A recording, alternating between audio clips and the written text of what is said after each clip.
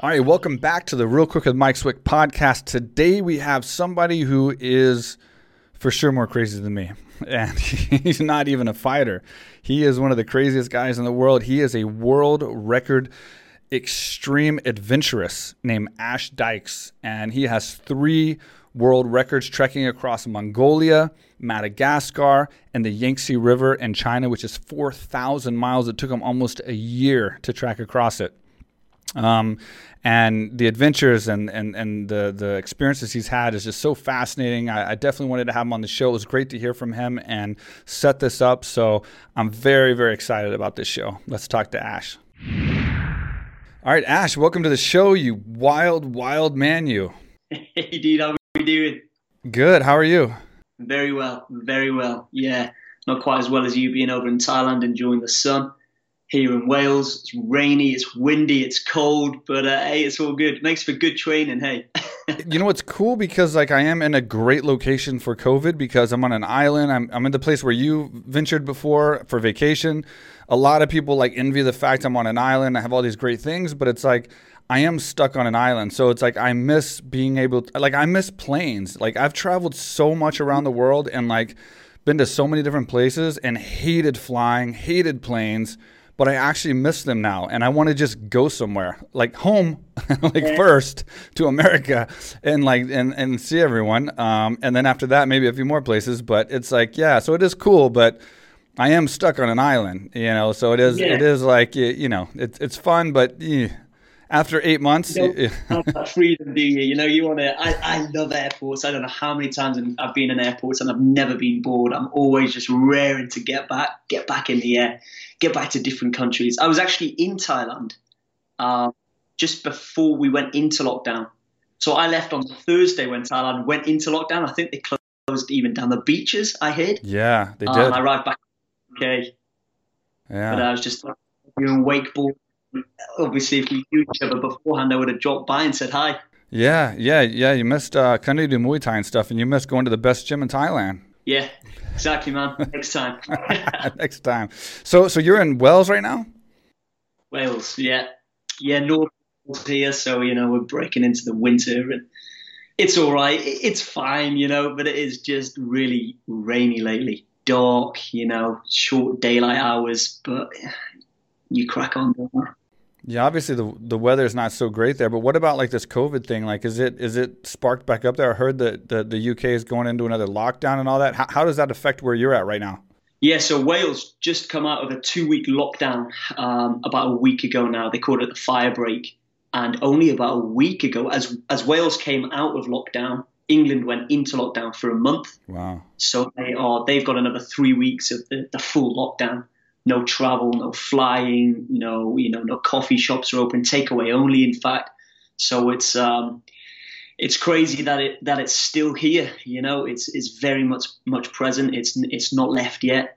So we will see where we're at 2021. Hopefully things change and things go back to normal, but yeah. It's been 8 months so far. It's been 8 months. And how has that affected you being an extreme traveler and adventurist and all that? How is this kind of, I'm sure you had plans we all did, going into 2020 and throughout 2020 into 2021. How has this affected you? How has this kind of restrained you from doing what you wanted to do so far in this last 8 months? Yeah, it was a little frustrating. We had all of these big ideas. I was on a bit of a roll. Yeah. Momentum was building quite nicely. But in all fairness, it's sort of gone. So I do a lot of presentations. So a lot of my time when I just finished Mission Yangtze, which was the Yangtze River journey out in China, it's normally presentations and, working with different brand deals and sponsors and, getting the presence out there, maybe working on a second book. And so I kind of finished the Yangtze journey at the right time. Mm-hmm. And once I had actually finished the Yangtze journey, I was straight out there doing an Asia tour, visiting Singapore, Korea, Myanmar, China. And so what I found is because I was constantly traveling after such a big expedition being year-long to complete, I was still super skinny, I was still slightly weak. I wasn't able to stay grounded long enough. So I see this sort of COVID as a time to, get grounded, restock, recharge, train, put some weight back on me. But 8 months is a heck of a long time. I'm ready now to eating all I can. I've built my body back up. It's time to move on now. But everything's just gone online. As I'm sure you've noticed yourself, it's all pretty much just adapted. In this day and age with all this technology, can you imagine if it was 100 years ago? Well, not even that.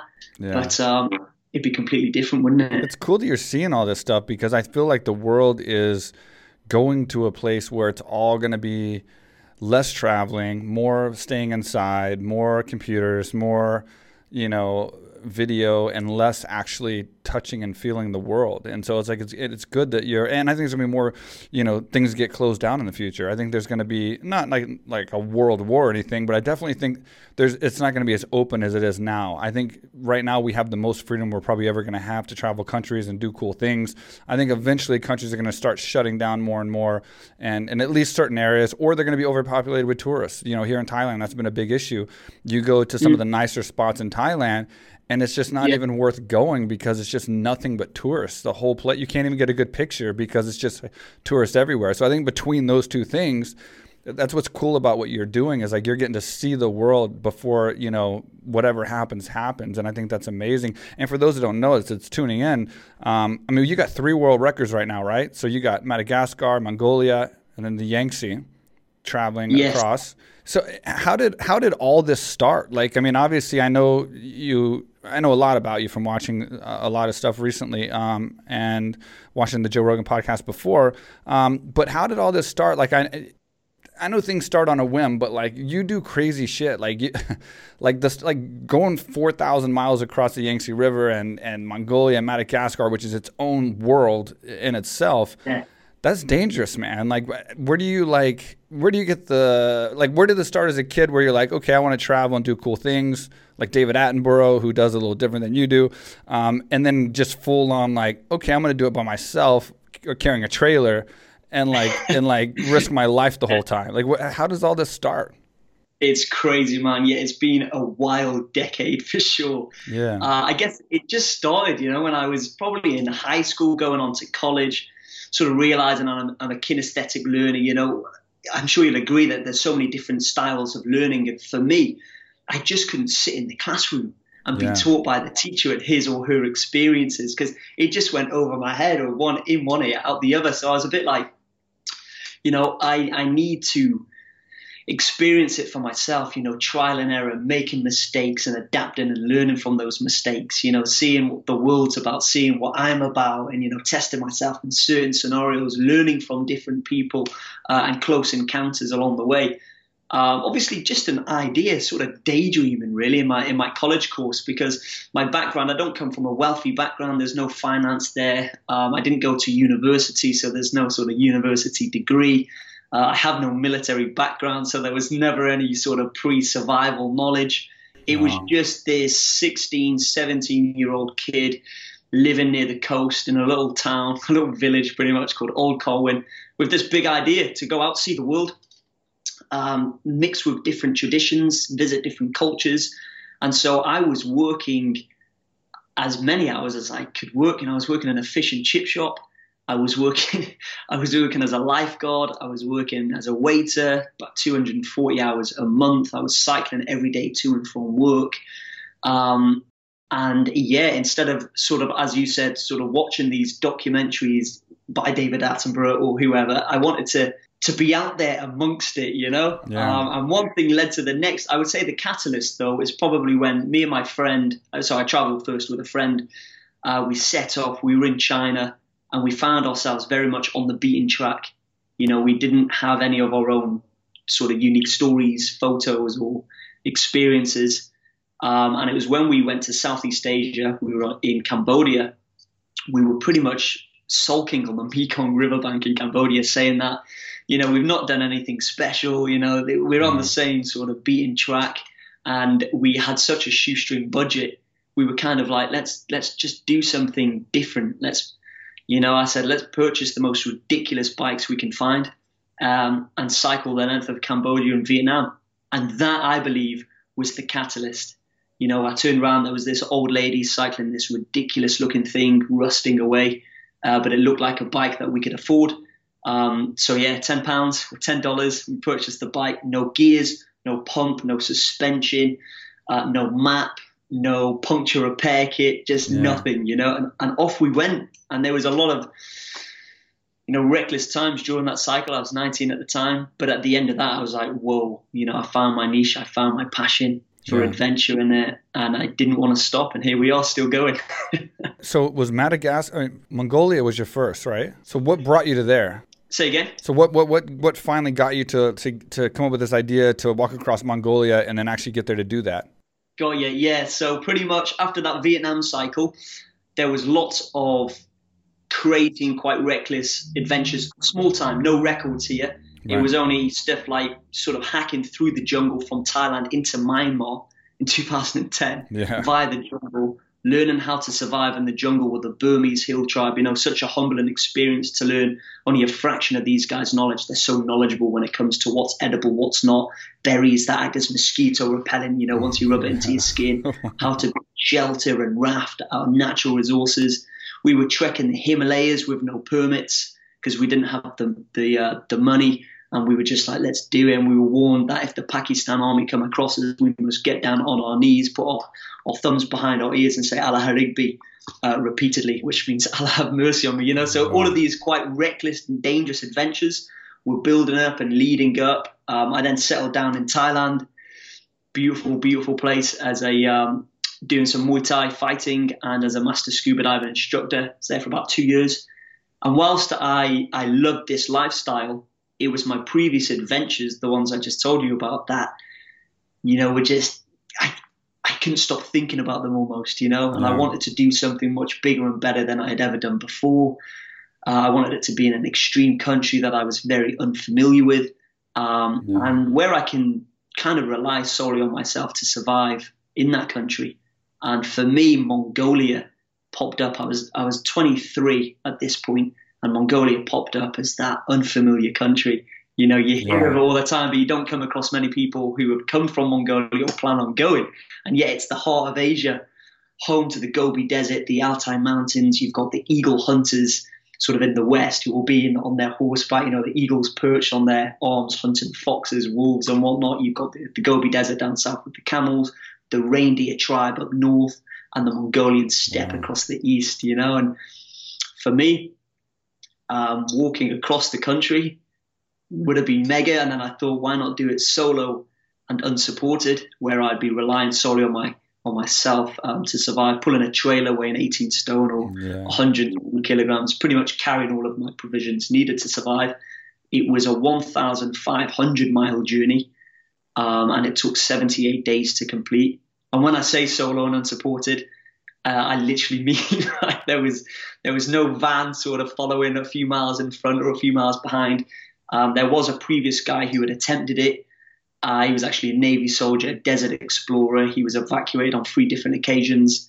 This almost put me off because I had my doubts and I had my worries. I wasn't no survivor. I was just a scuba diver living in Thailand. So I thought, what chance do I have? But just because no one's found a way to do something doesn't mean it can't be done, right? And I thought with the right training and the right logistics, maybe I could complete this journey. And that's sort of how the idea started. How do they keep track of you? So you said unsupported. So you have this trailer. I saw this trailer that you have. And you have to put everything on this trailer to go across Mongolia that you need. So you got water, you got food. Obviously you plan to meet people along the way to help you because you need support, water, food, all the way across.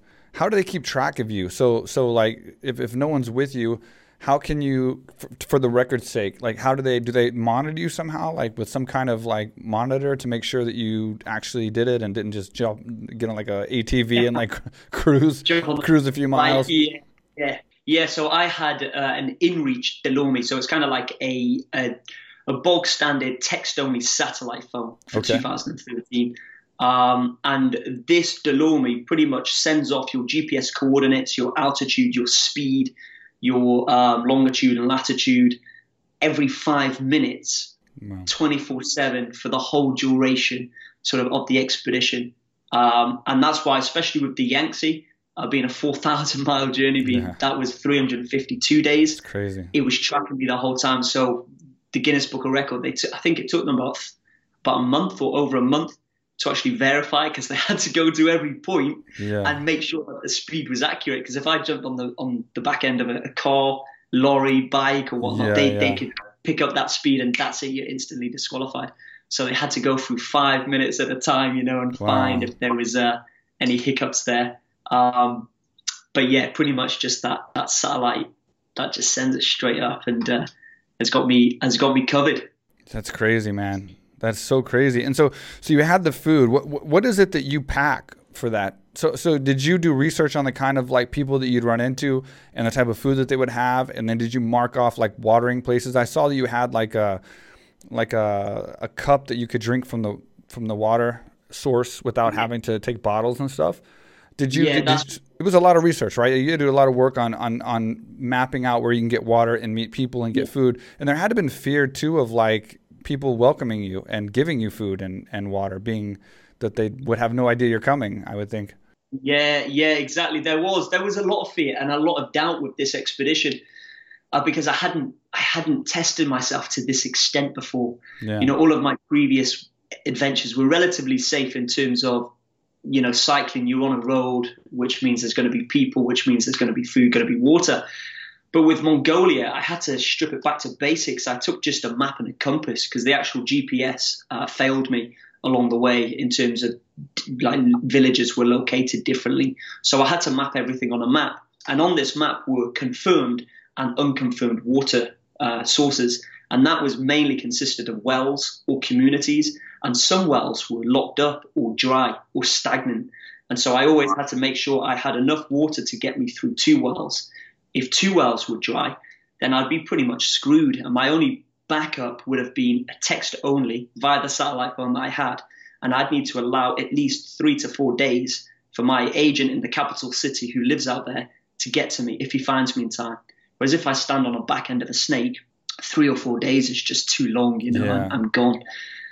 So there were all of these sort of worries and concerns. There were wolves, there were snow blizzards, there were sandstorms. The trailer was so heavy because I couldn't afford a proper structure in terms of, I couldn't afford a factory to put together a carbon fiber trailer, for example. So it was actually built in my family friend's back garden using mild steel, meaning on an empty load, it was 40 kilograms already, with nothing in it. I took 6 weeks worth of food, of ration packs, and I was really rationing them. I took like a big 20-liter water container. I took, as you mentioned, like a little water filtration bottle that I can scoop it up, screw on the lid, and it's got a built-in filter which gets rid of like 99.9% of contaminants and bacteria. So I didn't need to boil the water, and I didn't need to use the chlorine tablets. I had to take equipment to survive the cold temperatures of the Altai Mountains. So I was at over 3,000 meters. It was about minus 15 degrees Celsius. And I'd been in the Altai Mountains for about 3 weeks. But then I'd break out of the Altai and enter the Gobi Desert for 5 weeks. And so I'd need to prepare then for the climate of the desert, which was completely different clothing again. And I'd have no drop-off points, no depots, if you like. I would have to carry all of the winter clothing with me through the desert as well, even though I didn't need it. I was sort of relying on the locals. My faith and trust in humanity is like at the very top, because I always say the locals can either make, and you've experienced it yourself, you well traveled yourself, but the locals can either make or break an experience, can't they? And what I found is the locals have made the journey so much better. That's what I really do it for, first and foremost. The survival and the challenge is a bonus. But for me, it's meeting new people, it's discovering new cultures, and just really getting familiar with their way of life.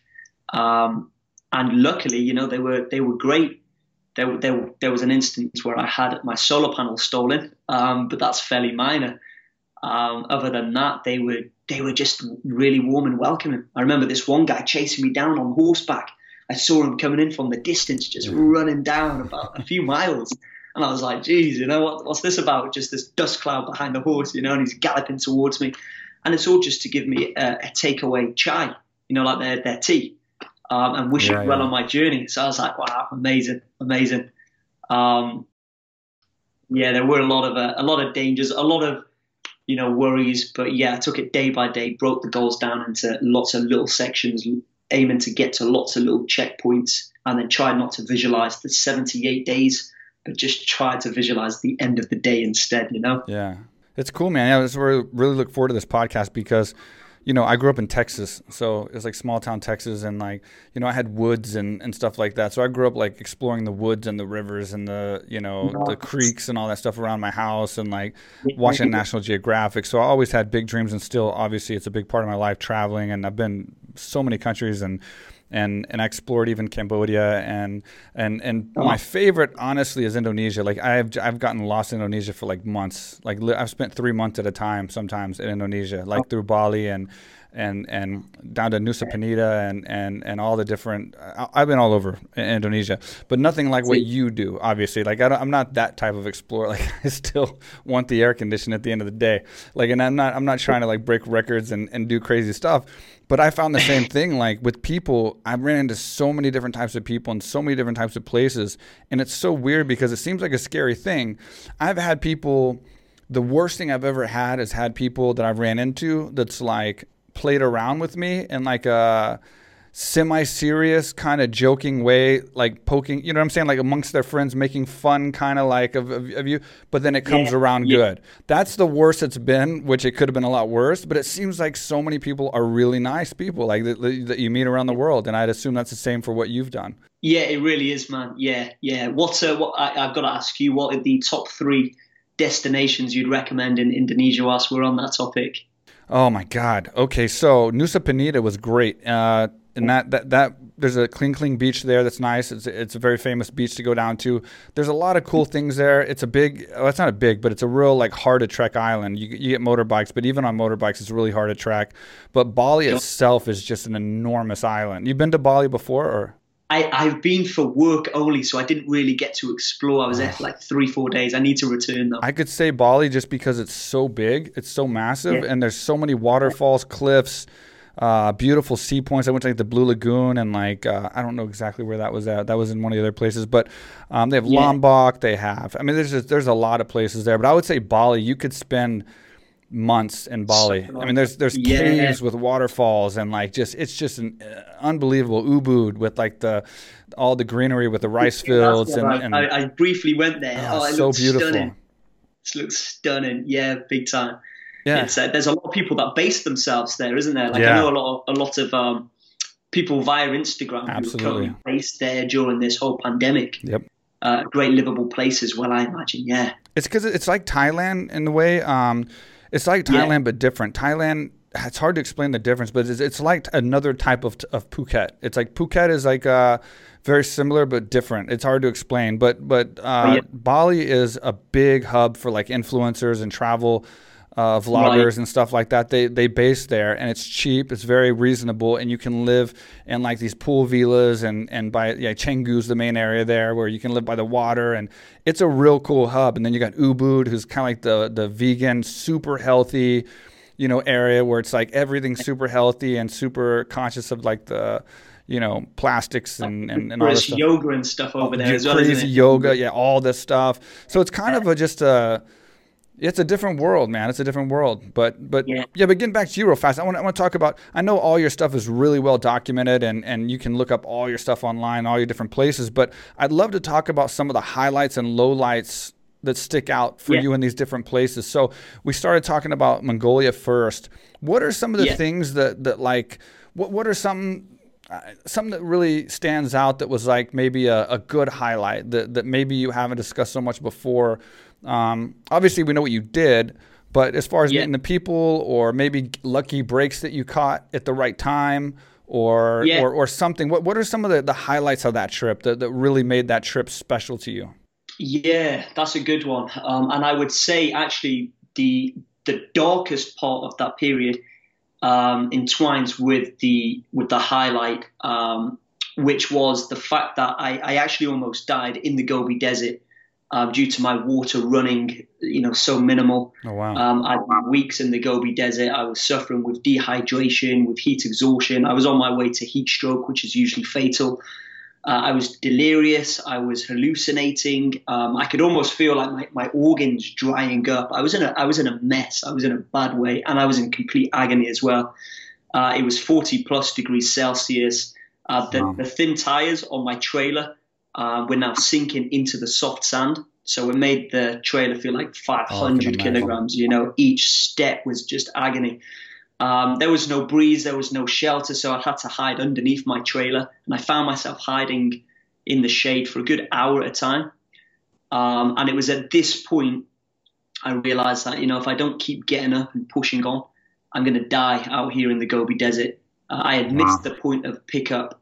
As I said, it would take 3 to 4 days to get to me, and then probably another 2 days to get me out. So let's say we're talking 6 days, whereas if I walk, I could get there within 4 days. And I just believed I couldn't survive more than 4 days. It was kind of like I only have 4 days. And so to get up and walk was my only option. And I've always been kind of like a big believer in sort of visualization techniques and the law of attraction. You know, I love that stuff. But at this point, I was in too much pain to visualize 4 days. 4 days felt like a whole month, you know. Yeah. It was awful.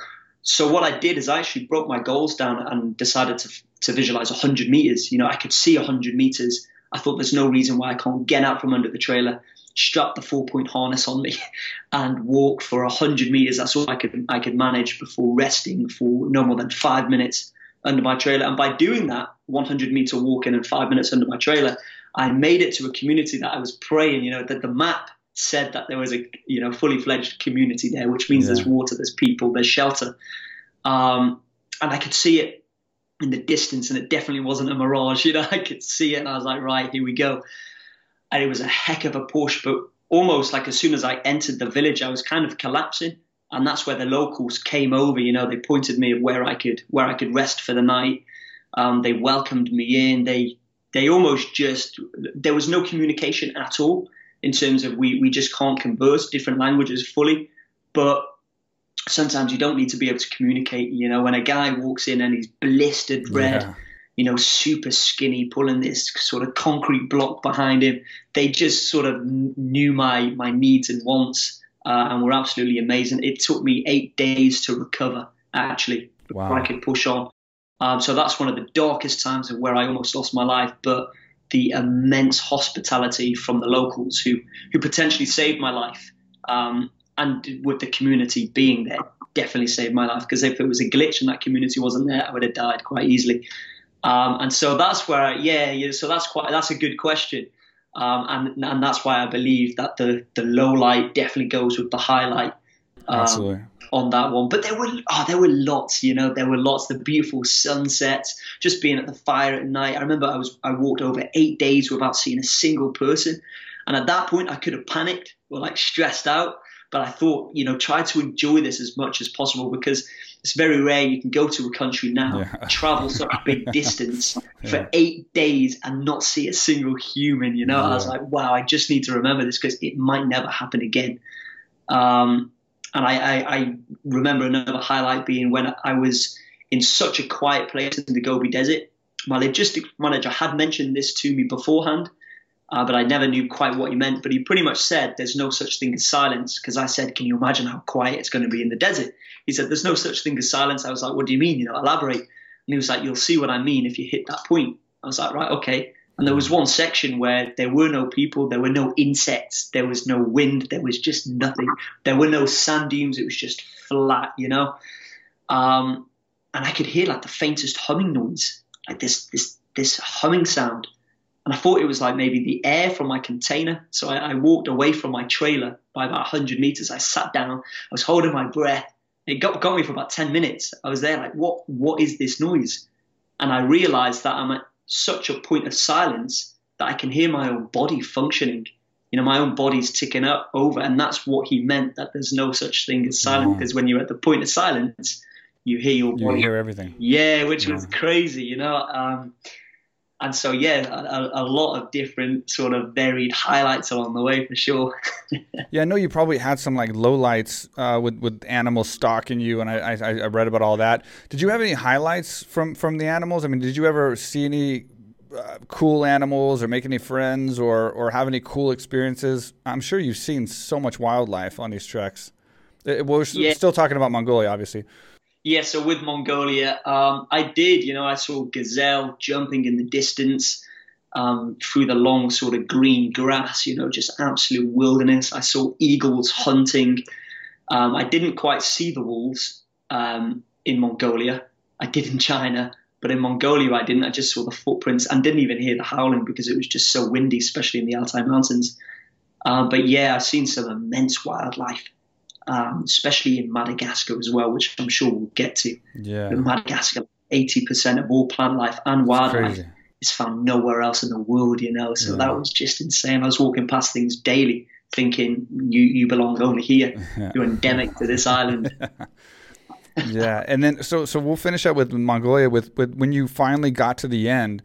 And what was that? So that was your first feat, your first accomplishment record. What was that feeling like? Like that victory kind of feeling once you got to the finish line and you knew that you did it and you made it. What was going through your head? Yeah, it was special. I would say the last sort of 3-4 day build up to the end as I'm walking, I remember thinking, wow, this is creating history right now, and I need to be present in the moment and remember every minute of these next few days. And I was I think it was with all of the stress and the doubts that I said I previously had. This was an expedition that cost me no more than a few £1,000s to do. A world first. World firsts normally cost hundreds of thousands of pounds, Yeah. And this was just sort of back pocket money. Even to train for that journey, I moved back into my parents in the UK. I couldn't even afford gym membership. I had a tractor tire, I had a sledgehammer, I was building myself up ready for the demands of pulling the trailer, sort of building up all components and fitness and the durability of the body. And so whilst there was lots, and of course the mindset as well, I'd probably say it's 70% mindset and 30% physical. And so with all of that stress and drama and negativity and a lot of naysayers as well, a lot of people said that this expedition was impossible. For those last 4 days, I let all of this play in my head, and I just had this big smile whilst I had this massive overgrown beard. I had this big sort of smile on my face, yes, we're doing it, we're getting there. And so it was amazing. And I'll always remember that because that was the sort of first big expedition that I had done, especially alone. And what do you do after that? So after it's over with, you leave Mongolia, and what is your celebration, vacation kind of thing? What is the first thing you do or want to do? What is the first thing? Eat. Yeah, yeah. Ice cream or what? I went through such a period in Mongolia where I would just dream all day and all night of food, because sometimes I would only have one ration a day. Yeah. So I'd be walking 14 to 16 hours. And I would only have, what were the ration packs? I think 800 kilocalories. Wow. So I lost about 13, 14 kilograms by the end. I wasn't obviously just one ration pack every day for the whole duration, but there was a week or 2 weeks at a time where I would just have to absolutely ration. And so food was on my mind. But I was 23. Yeah, I was only 23. So whilst I was walking Mongolia, I was already planning in my mind the next journey. Right. And so whilst I came back to Mongolia, and so whilst I had different media obligations, in terms of organic, I couldn't even afford no PR either. It was just all sort of via social media, and then the news got wind of it. The BBC reached out, and I started to put plans in place for another expedition. I didn't want to be seen as that sort of one-hit wonder, comes, does something cool and disappears. I knew that it's the long haul that I'm and I still see myself as still getting started. I still feel this is just the beginning. And so I was kind of focusing on the next big thing whilst doing lots of talks and events and sort of building myself back up, getting the weight back on, hydrating myself and getting ready and staying focused on the next big thing, as I'd say, is what I fixated on when I returned home after eating a lot of peanut butter and a lot of chicken. Peanut butter and chicken are my favorites. And cheese on toast, Yeah, of course. Just all high protein foods. I was just right, let's do it. What's in a ration? When you say ration, what's in a ration and what does it taste like? These were good ration packs. I had chicken tikka masala, I had spaghetti bolognese, chicken korma, I'm sure there was like fish pie or cottage pie. And so they were nice ration packs. You just pour the hot water in, seal it up, leave it closed for 10, 15 minutes, and you've got yourself a pretty good meal. Only 800 calories, but yeah, tasty. Yeah, it's basically like an MRE, like a military kind of food pack. Yeah, yeah, that's pretty much it. Yeah, so they're lightweight. I think they were called expedition foods. So they're probably about this sort of size, but really flat packed. And you just open it out, pour the water, and you're good to go. So I look forward to that. I was gutted when I ran out of my chicken tikka masala, though. Yeah. I bet you like try to ration out the portions of the best meals too. Exactly. So Madagascar followed that up, and that to me is one of the most fascinating places. I mean, like you said, 80% of the entire population of animals and everything in there is like its own. It can only be found there anywhere in the world, and like it's like its own world basically. So how was that? How was going through there and making that trek and all the different things you ran into? I would assume there would be a lot of wildlife and insects and different types of terrain too, right? There's like jungle, dry jungle, wet jungle, desert, all kinds of stuff, right? That's right. Yeah, if it's not on your list as of yet, Mike, get it on your list. You would absolutely love it. And it's a big island as well. Obviously, it's dwarfed by Africa.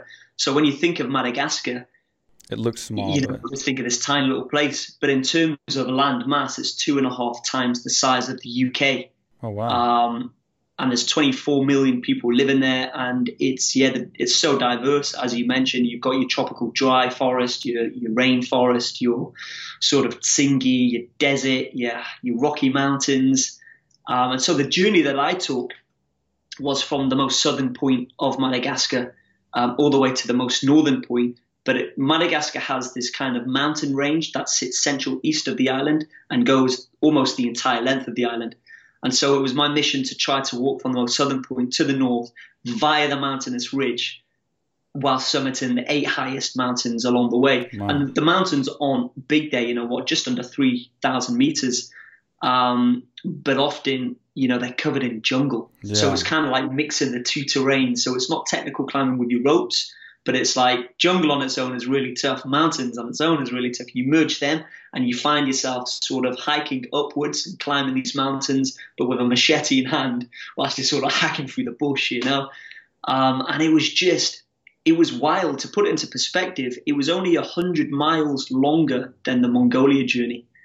So Madagascar was 1,600 miles with the route that I took, but it took almost double the duration.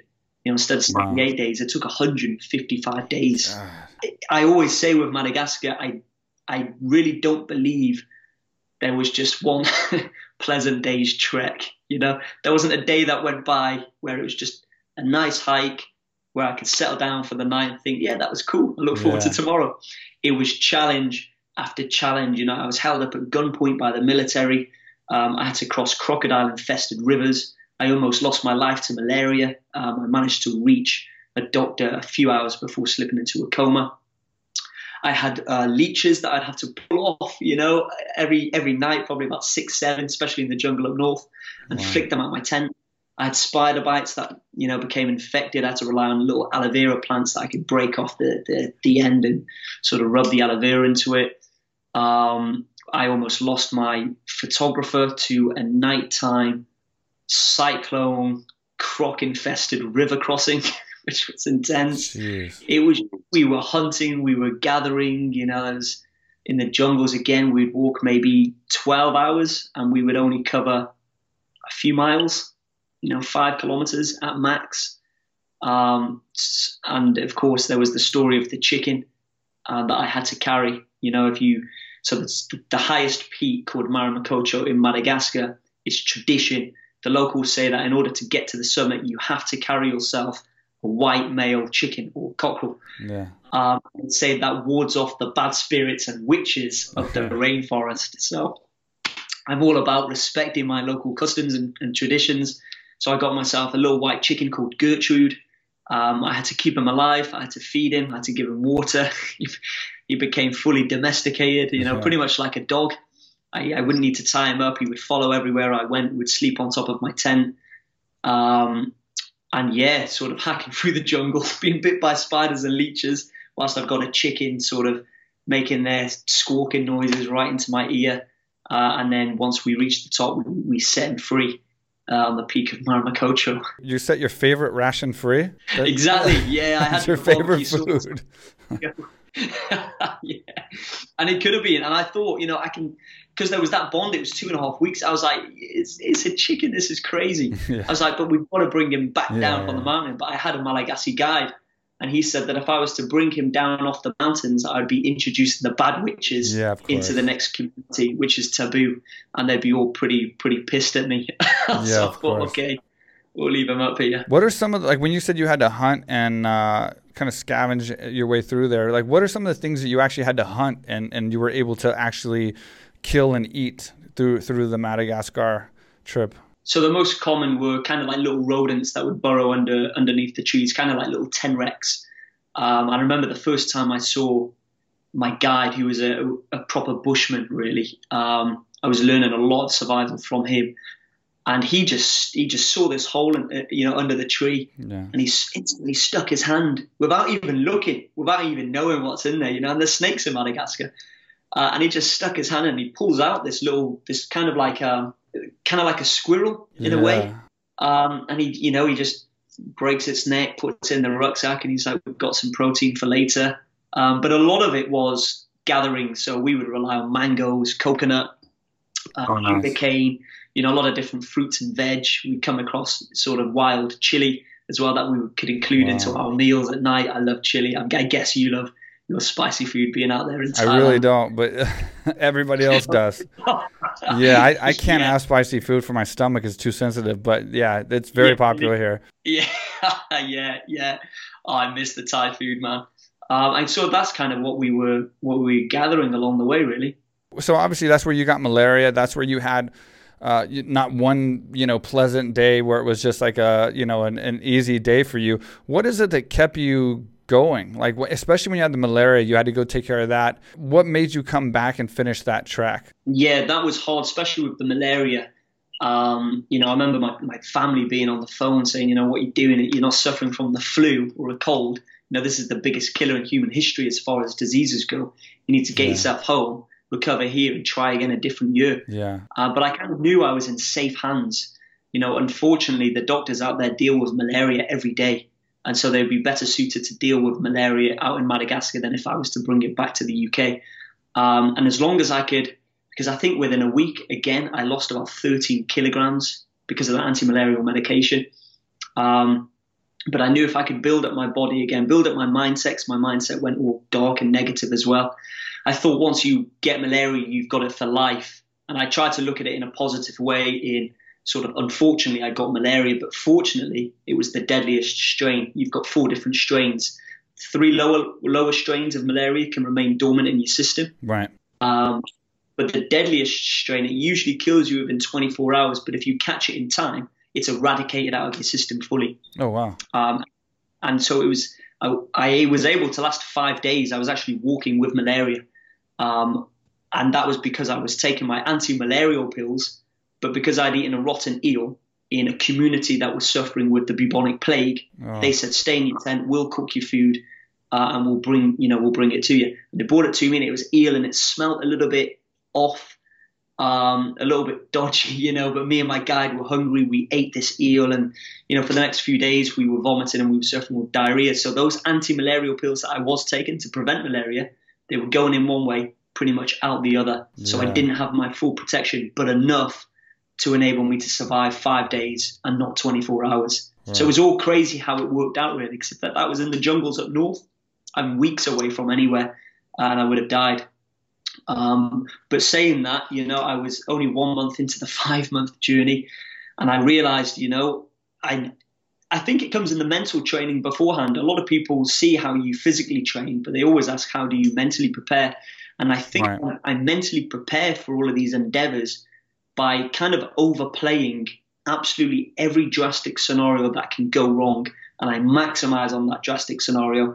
If there's going to be wolves, expect to be attacked. If there's going to be blizzards, expect them to be the biggest.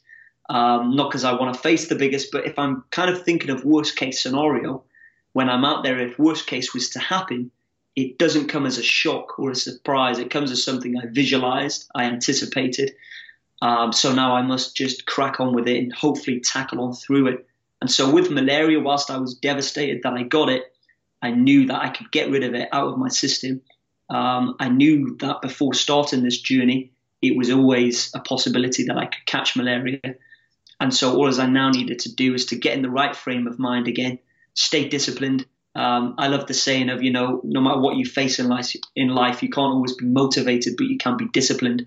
So whilst I was motivated to continue at all at that point, I was disciplined. Tomorrow was another day. I would take it day by day. And I just decided to push on, and I got in my rhythm again, my flow. And there just wasn't a day I ever felt like quitting. There was days that I hated, in the jungle, especially as I had parts. I was like, I hate this. I don't want to be here. Bleeding from everywhere because of the leeches and spider bites, and the bamboo sort of poking me and machete cuts, and my hands were all blistered and stuff. But I knew that the storm hasn't come to stay; it's come to pass. So I just need to crack on through the storm and get out of the jungle, or get to the next day, And so I think that's how I was able to just continue. Is the mindset that really helped, and we all have it. We're all so much, as you've found for yourself. We're just so much more capable than we give ourselves credit. Yeah, definitely.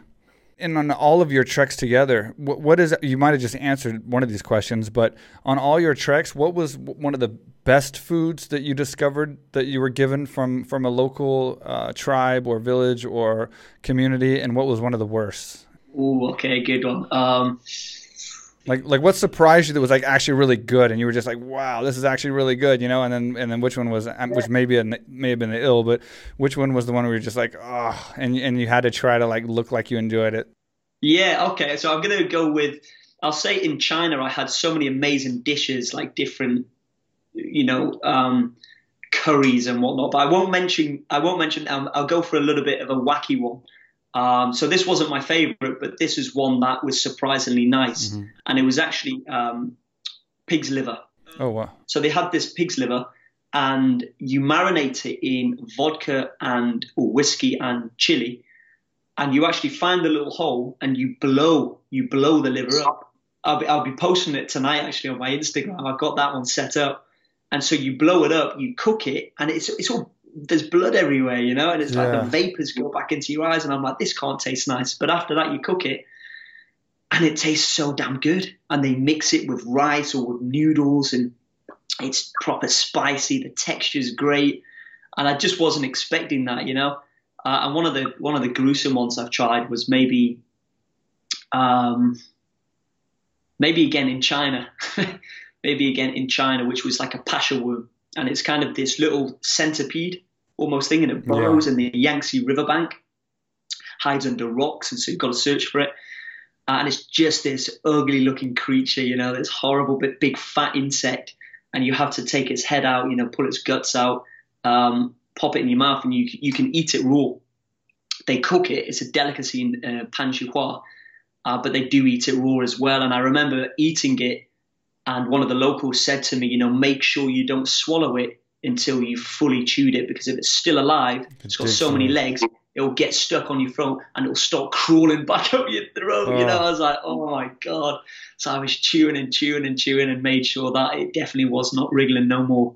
And that was maybe one of the most, there's been a lot of things that I've eaten that are pretty filthy, but maybe that ranks as the most disgusting, And for those of you that want to watch this stuff on YouTube, both of the things you just listed, you can actually see. I saw, and I didn't know what you were doing when I saw you do it. It was on one of the trailers maybe, but I saw this big bloody thing and it had a hole in it, and you put your mouth like right to the hole, and then like I didn't know what you were doing, but it looked so gross at that point.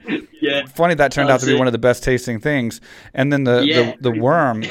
I remember you were talking. I don't know what video I saw, but you had the worm in your mouth, and you had eaten a cooked one, but you'd also, this one was raw, and you were describing the taste, and you're like, once you get past the yellow pus and the moving legs, and it was so gross when you were describing and eating it. I was like, oh my God. It sort of pops in your mouth, and you're like, oh, geez, I got to swallow that. So crazy.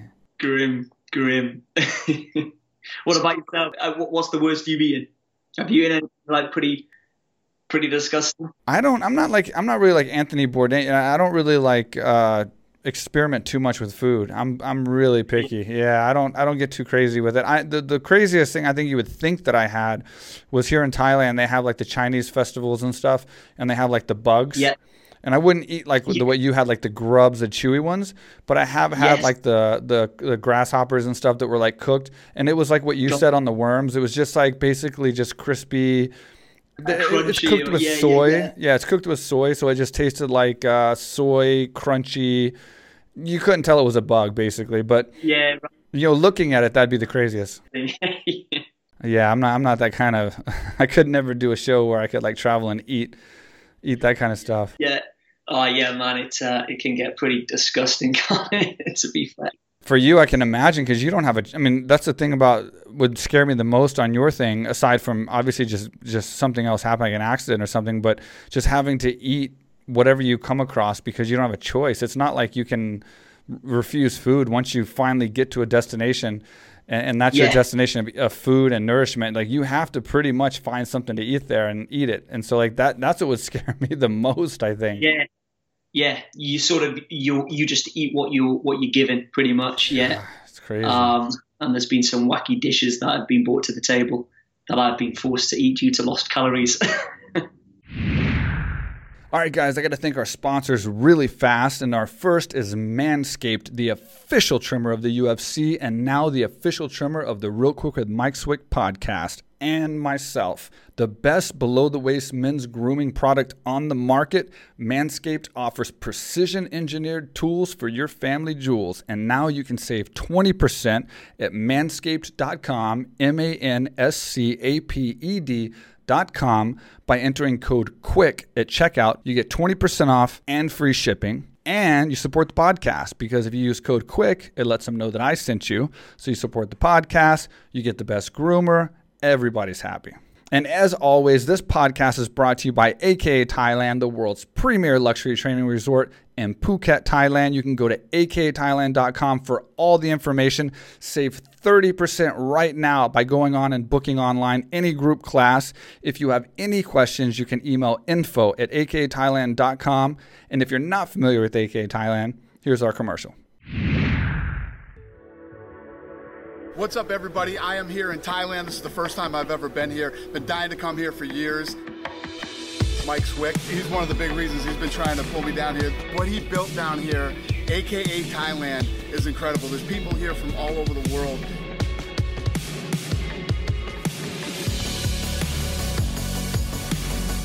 You can train mixed martial arts here, jiu-jitsu. They have weightlifting, they have cardio, and obviously they have Muay Thai, boxing, everything.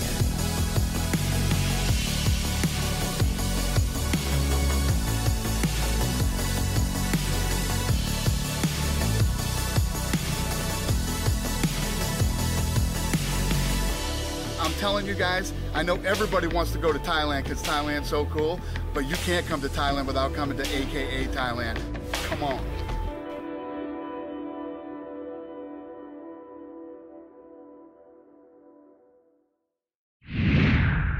So for the Mongolia trip, you funded that yourself. So you basically just did that yourself to kind of start your adventure kind of extremist kind of lifestyle, right? Yeah, I kind of just went out there. It was actually a production company that jumped on board last minute to give it the green light, and they just wanted the footage, to try to create something of it. But a lot of that was from the back pocket. Yeah, selling my scuba diving equipment, out in Thailand, my BCD, my regulators, and I came straight back to the UK, and I was just not spending it all. As I mentioned, no gym membership because I needed the last remaining funds to go towards the Mongolia journey. And so, yeah, they've all been, apart from China, Madagascar was a bit better. They've all been, ridiculously low budget, really low budget. Like even the Vietnam days, I think we were spending 30, 40 pence a day. We'd sleep in little hammock shops or in our little non-waterproof tent and just get by, And so, yeah, it's been wild, really. The things that lack of budget will force you to do, hey. So what was the difference when so you got the Mongolia, you obviously accomplished that. So that probably helped you out getting to Madagascar, and you got a little bit more things provided, sponsors, whatever else. And then finally the Yangtze. How did your, as far as a business model and help for you to finance these things and publicity and stuff, how did that evolve from Mongolia to the Yangtze?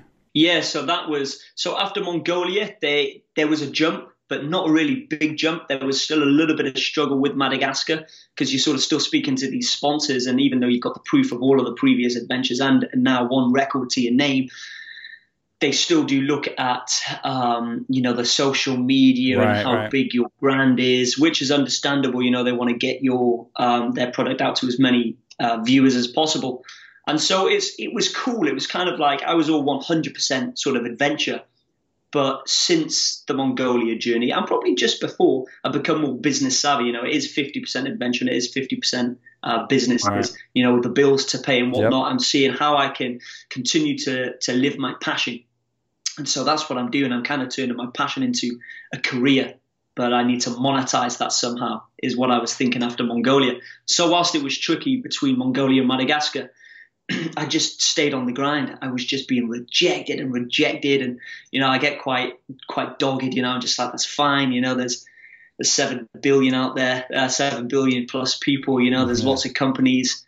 And I found that what my angle was. So before Mongolia, it was just adventure for adventure's sake.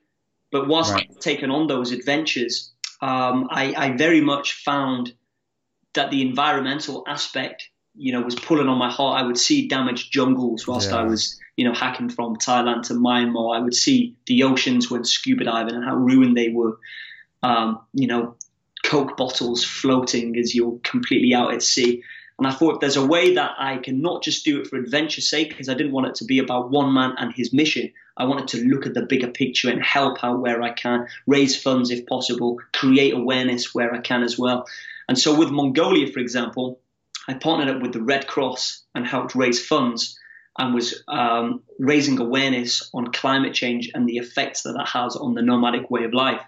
So the winters are so harsh now that the nomads are forced to give up their way of life, move to the capital city in order to find work.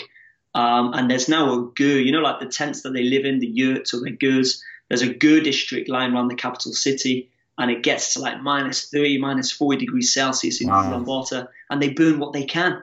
So a lot of it's dirty coal and a lot of it's plastic. So there's this big smog that lies over the capital city, and there's a lot of newborns dying after a few days due to suffocation. The air pollution. And so the doctor just says, evacuate the city. That's all the advice he can give. And there's a lot of people that don't know about this. So I put a lot of focus on the Red Cross who help with that and on raising awareness on the damage, firsthand, what it has on the nomads. So I continued that with Madagascar then and with the Yangtze journey.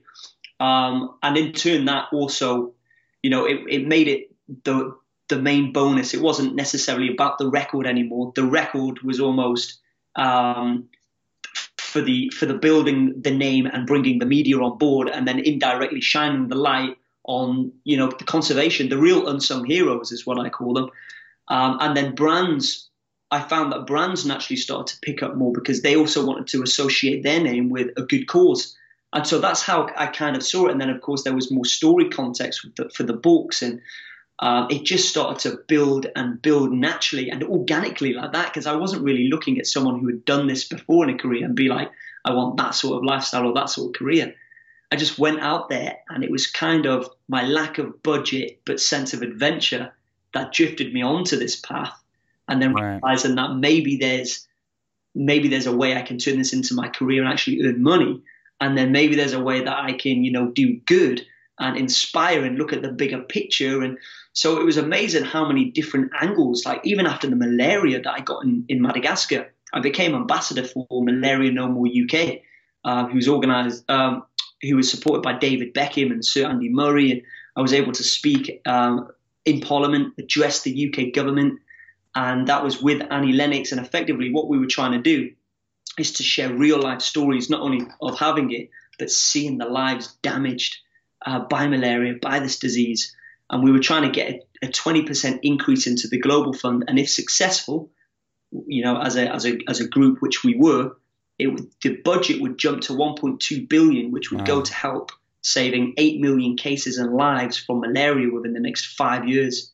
And that for me was just, that makes the record seem tiny. If I could take a hit from malaria to just do that again, I probably would, So it was amazing seeing what these adventures bring that I never planned, but how I can turn a negative to a positive. I feel I can give back and do better. And so, that's the sort of, and then Mission Yangtze was on a bigger scale. And I had 2 world records to my name, so people were a little bit more interested now. The social media would be growing, the talks, the presentations, the books would be selling, and so there was interest there.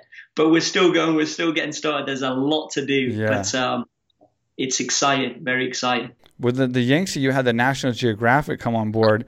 And I want to see this, but I'm in Thailand. We don't get the channel, and I gotta find a way to get it. But it's still going to be replayed over, right? Like they're still going to replay this documentary they did with you going across the Yangtze, which is 4,000-mile trek. Yeah, it will be replayed. And so that's a 2-part episode. It went live on the 20th of October. Mm-hmm. The second one, 27th of October. But it will now be on, in the circulation system. It will then be going on to Disney Plus. Eventually, we're working to get it out in the UK and the US as well. And that, again, opens up options to be collaborating with Nat Geo even more so in the future. So, that's exciting. What's cool, I would think they would definitely be able to help you find things to do in the future, like new treks, new places to go, maybe propose ideas to you. They're like, hey, we got this crazy guy that's going to he'll do anything. He'll trek anywhere. You would think a team like National Geographic that's covered the world as much as they have, there'll be a good person to have on your side, a good I guess network or team or company or whatever you want to call them on your side to help you in the future for sure. So that was definitely a big step, I think. Big time. Yeah, it is exciting. And right now I have so many different ideas, and it's a case of I've got a much stronger team now as well. So it's a case of working closely with that team with these different ideas, pitching it to these channels, because we want to hit the larger audience now. We want to go global, share these stories with as many people as possible. It's not just stories of adventure, but as I say, stories of the environment and culture and tradition. And, we want to partner with the big channels now. So that's sort of where we're at. And fingers crossed, we just keep building from there. So exciting ideas that, I can't wait to move forward with if and when all of this madness clears, and is in the past where it belongs. Yeah, and obviously it's covered a lot in this documentary, which a lot of people are going to be able to see that haven't seen it already. But what were some of the main differences of Mongolia, Madagascar, and then finally the Yangtze when you took on this 4,000-mile, river trek across China? What were some of the big differences that you experienced for that one, and how was that different aside from being way longer and almost a year, which I can't even imagine trekking for a year. That's so mind-blowing to me. But what were some of the main differences? Yeah, I would say the main difference, the one that really stands out is how tough the logistics were to plan. I mean, with Madagascar, it's not so hard to get a visa. With Mongolia, it's a little bit harder. But again, if you know the right people, you can get the right visa and, you get granted permission to trek through the country. With China, there was no quick route. You can't slide money under the table. There's nothing like that. It's really by the books. And that seemed to be the hardest thing. This journey took over 2 years to plan. I had to partner up with the various different governments of each of the provinces that I'd be trekking through. I had to have the authorities on my side. I had to get permission from the Three Sources National Park, and I think it was 14 different organizations at total too, 13 or 14 different stamped documents and side documents that I'd have to carry in my rucksack because I was pulled in by the police, 5 different times. I was so close to Tibet that I, faced the threat of being deported. It was just, especially, the Yangtze River it's the 4,000-mile journey. But it starts high up on the plateau in Tibet, in Qinghai, but it's called the Tibetan Qinghai Plateau. And it's over 5,100 meters. And because it's so close to Tibet, that's what brought the sensitivities. And because no Westerner really ever goes up there, And with it being the source of, the mightiest river in Asia, it was just so sensitive, and it just took such a long time of finding the right teams, getting the right permits, the right governments on board, the right backup. That is inevitably what allowed me to make the expedition a success, is the fact that when I was pulled in by the police, often taken to the government buildings for questioning, I had all of these documents, and they would call through and get access, and the government would reply, release Ash and take him back from where you picked him up from, which was obviously vital. Otherwise, they would have just got rid of me.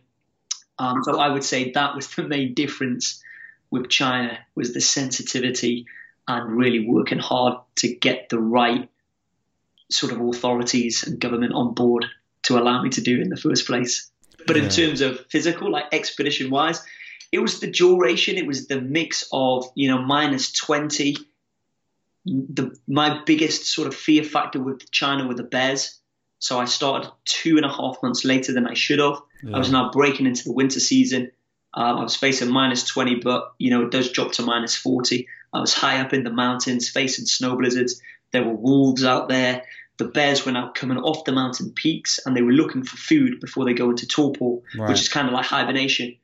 And we were walking food. We were walking calories for the bears, and I felt so vulnerable out there. If a bear sees me, if it wants me, it will take me. You can't outrun a bear. You can't. Exactly. They are like the ultimate predator, really, aren't they? Even if they get you, you're not doing anything, are you? You can't do anything. Were you trained on anything? Were you trained on anything as far as like stopping and don't move, and like anything on like protecting yourself from these wolves and bears before you went? Did you take any kind of like special classes or? No classes, but what I would do is try to learn as much as I could from the locals and try to get their advice of what they do. And a lot of them seem to have no answer to, of what happens when a bear gets to you. They all kind of said the same thing, like you're screwed. But they did have an answer for keeping them at bay.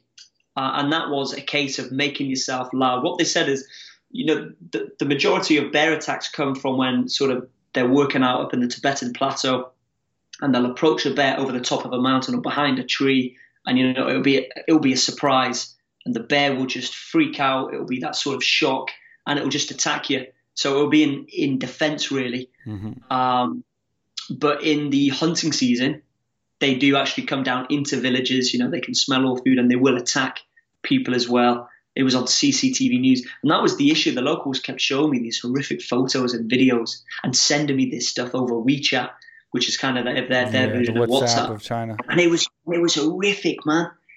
I had to say, stop sending me this. It was bears, like, I won't explain because it's quite extreme, but I remember deleting these videos. I remember picking up my pace and just trying to get off the mountains as quick as possible, because they were right. I shouldn't have been there in that season. And the expedition was almost cancelled. I had a lot of my team sort of say, abort the trip, try again next year. But that's where experience set in. I believed in the preparation. I believed in my experience. I believed I could get off the mountains before the true depth of winter. And I carried on. And I'm glad I did, because if I held back another year, then coronavirus would have arrived, and that would have been Yangtze being written off, Yeah, for sure. Scary. How it all panned out. Well, from being underneath the your trailer, trying to go 100 meters at a time in Mongolia, to getting obviously malaria in Madagascar and a deadly strain of that, and then now a longer trek in the Yangtze, being 4,000 miles, being an entire year to get there. What was the most dangerous? Like, where do you feel like you risked the most? You were the closest to actually maybe possibly dying or being severely hurt. Oh yeah, that's a good one. I feel it's close between. It's definitely too close between the Gobi Desert and malaria. But one that I often sort of shrug away is the actual military officer who had me at gunpoint. He was drunk, and he had strap. I think it was an M16 or something. And he had the strap, and it kept slipping, and he was catching. Because he was I remember him growling at me as well, and he was catching this gun by the trigger with the barrel pointing at me and my guide. And so maybe that is a bit of a dark horse in terms of it only took like one pull of the trigger and that's me done. Yeah. Which was scary. And especially the crocodile infested rivers, sometimes we would have to build a raft using natural resources. It took us like 3-4 hours to build. And we didn't see any crocs, but we were warned time and time again by the locals, and the rivers were all muddy, so you don't know what's lurking beneath. And we wouldn't want to, risk it. So we would just drift over by raft and hope that it didn't collapse halfway across. So there was that as well. But yeah, again, the bears, the wolves I didn't feel so much threatened by. But there was this one funny time where, well, I say funny, more shocking, but we come across these Tibetan locals and they're trying to tell me and my videographer Kyle something. We didn't speak Tibetan, we didn't know what they were saying, but we filmed it all, we captured it all on footage. And we didn't know what they were saying, we just kind of waved, said, thank you, bye, and we carried on walking. For the next 2 days, we were stalked by a pack of wolves. We just hear them howling and we could see them in the distance, and they always maintained a close proximity from ourselves. And we were like, ooh, this is a little bit dodgy. They normally cover a much further pace than we do, but they're on our tail and keeping that distance too. Fast forward like 5 or 6 months, I think it was, my editing team in Beijing contacted me and said, you had no idea what those guys were saying, but what they were trying to tell you is only yesterday a local lady was killed by a pack of wolves right down that valley where you guys are going. So they were trying to advise us against it. And we were like, yeah, thank you. And I'm kind of glad I didn't know. That would have been pretty freaky. That's crazy. Mental. It was wild, but we made it safe, well, and alive. And I think out of the people that joined me, because I had different guides and different film crew, I think within the 4 months, out of 16 different people that joined me at different times, 10 of those were evacuated or had to abandon the expedition. But luckily, everyone made it back home safe, well, to their families. So that was the main priority, of course, of all of these journeys.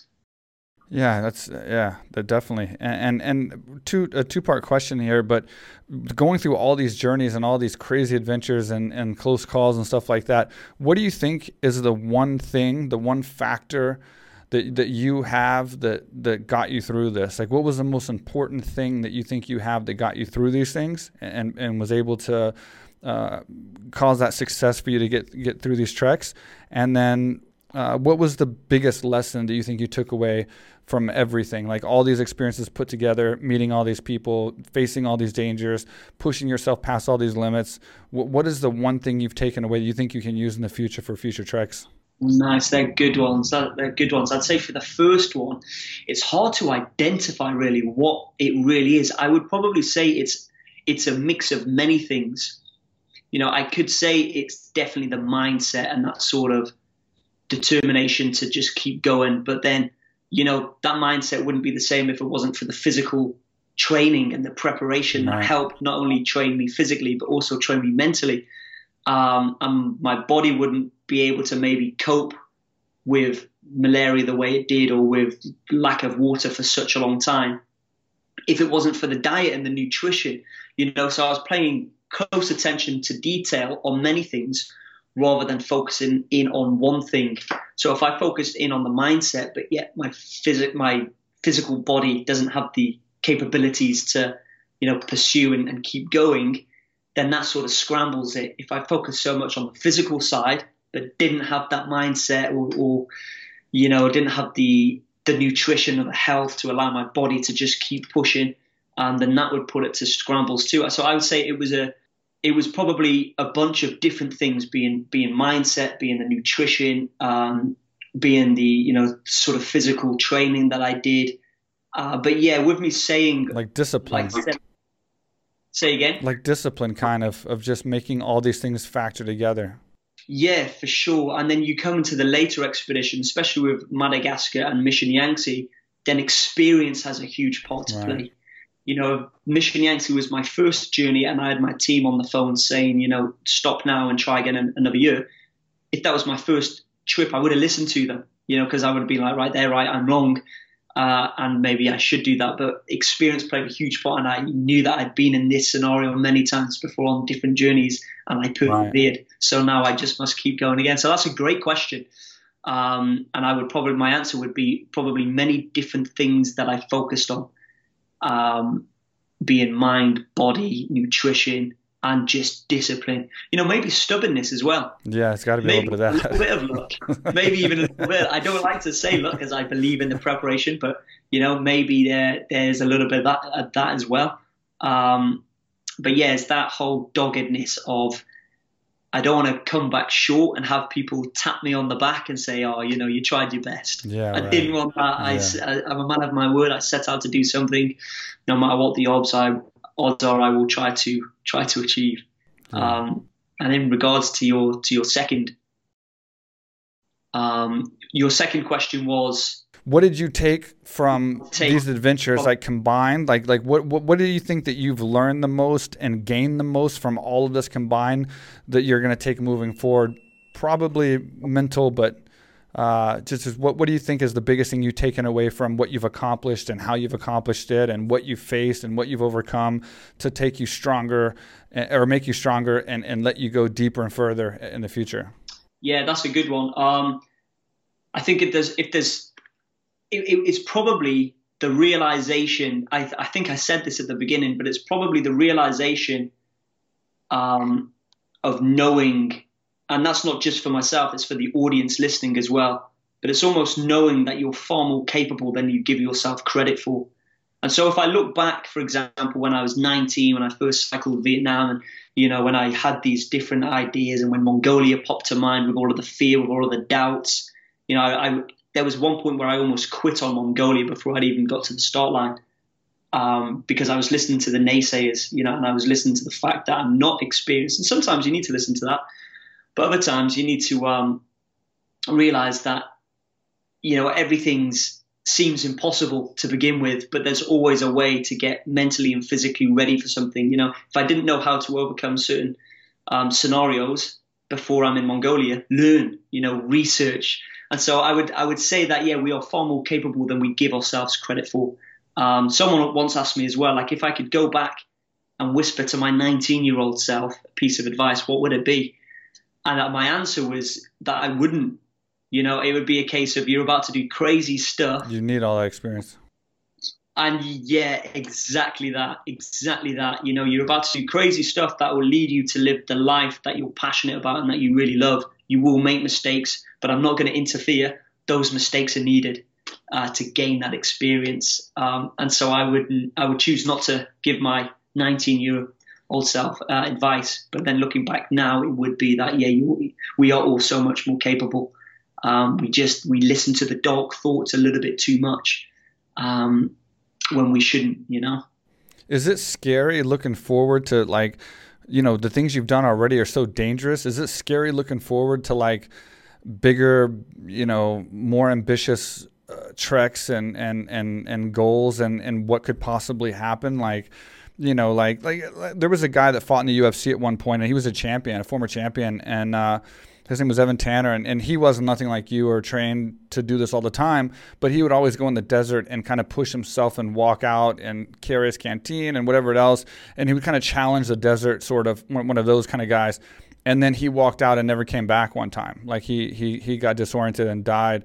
And then from that, to me, I'm drawn to, like, danger. Like when I travel, like if I go to, like, Bali, I've been in Brazil in the favelas up on the cliffs, and, like, I have to walk to the edge of the cliff to take the photo, where, like, everyone's like, don't go that far, don't do something like that. You know what I mean? Like, I'm kind of edgy like that, but not like I would do the things that you do.